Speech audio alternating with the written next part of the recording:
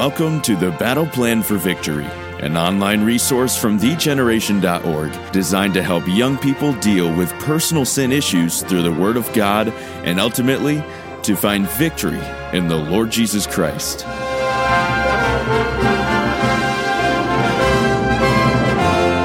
Welcome to the Battle Plan for Victory. I'm Bobby Bosler, and this discussion will be about forgiveness, specifically forgiving others. This is the third of three topics in the Foundations for Victory subcategory here in the Battle Plan for Victory.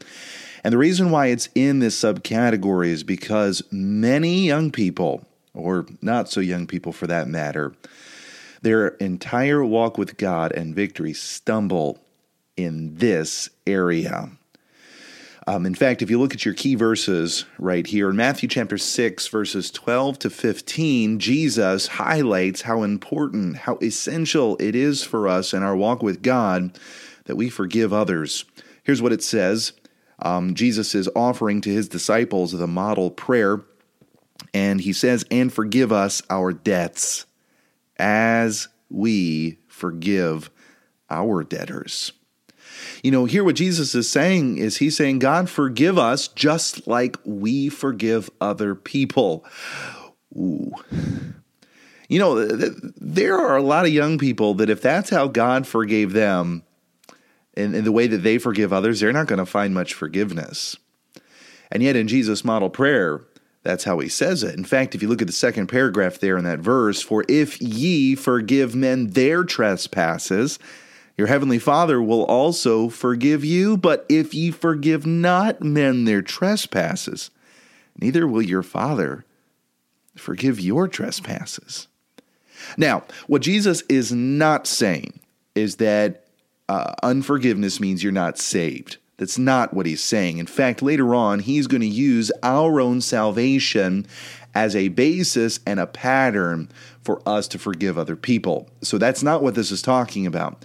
But what this is saying is in our relationship with God, God will withhold forgiveness from us if we withhold forgiveness from others. I don't entirely understand what that means theologically, but all I know is this: I don't want that to happen to me. Now, if we look at the second verse, Peter came to Jesus and asked this question. It says, "Then Peter came to him and said, Lord, how oft shall my brother sin against me, and I forgive him? Till 7 times? I don't know if Peter had somebody who'd been offending him, who had just offended him for the 7th time, and he was looking for an excuse not to forgive him. But Jesus saith unto him, I say not unto thee until 7 times, but until 70 times 7. Here Jesus is saying, listen, no. I'm not talking just 7 times, Peter. I'm talking 70 times 7 times. You do the math, that's 490 times. Now, don't keep track, because the point is not that on the 491st time I won't forgive you. That's not the point. The point is, again, Jesus is using hyperbole here. The point is, there ought be no end to your forgiveness. There ought never be a person who hurts you, who offends you for the last time. There ought not be anyone who gets forgiveness from you and then won't get it the next time because, well, if you do that again, I won't forgive you. Friends, that is not forgiveness. Ephesians 4, verse 32 says, "And be ye kind one to another, tender-hearted, forgiving one another, even as God, for Christ's sake, hath forgiven you."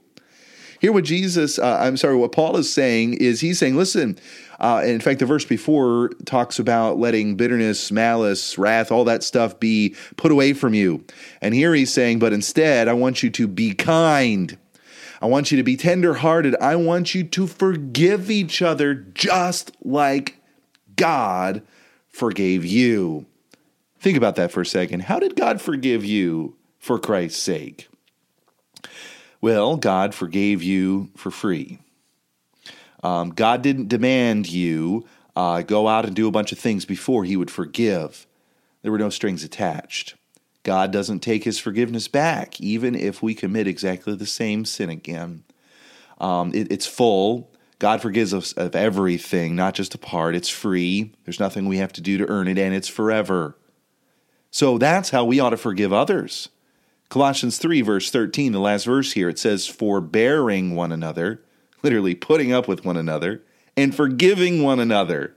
If any man have a quarrel against any, even as Christ forgave you, so also do ye.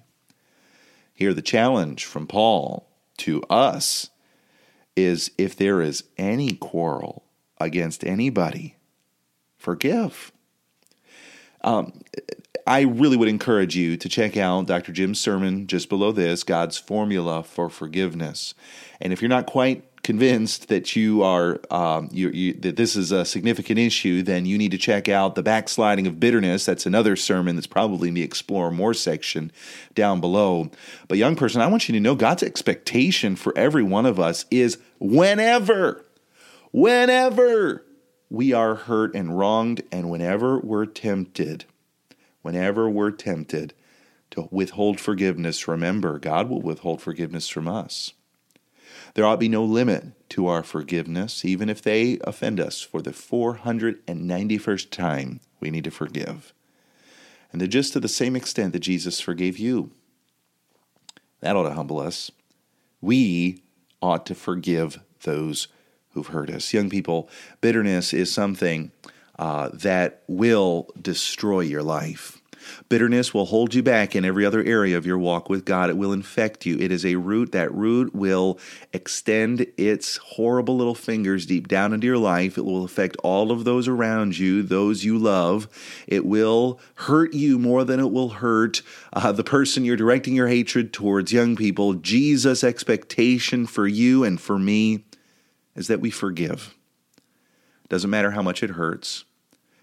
Doesn't matter how long ago it was. Doesn't matter how recent it was.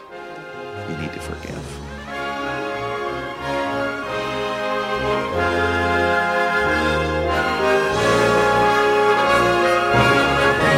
The Battle Plan for Victory is presented by thegeneration.org.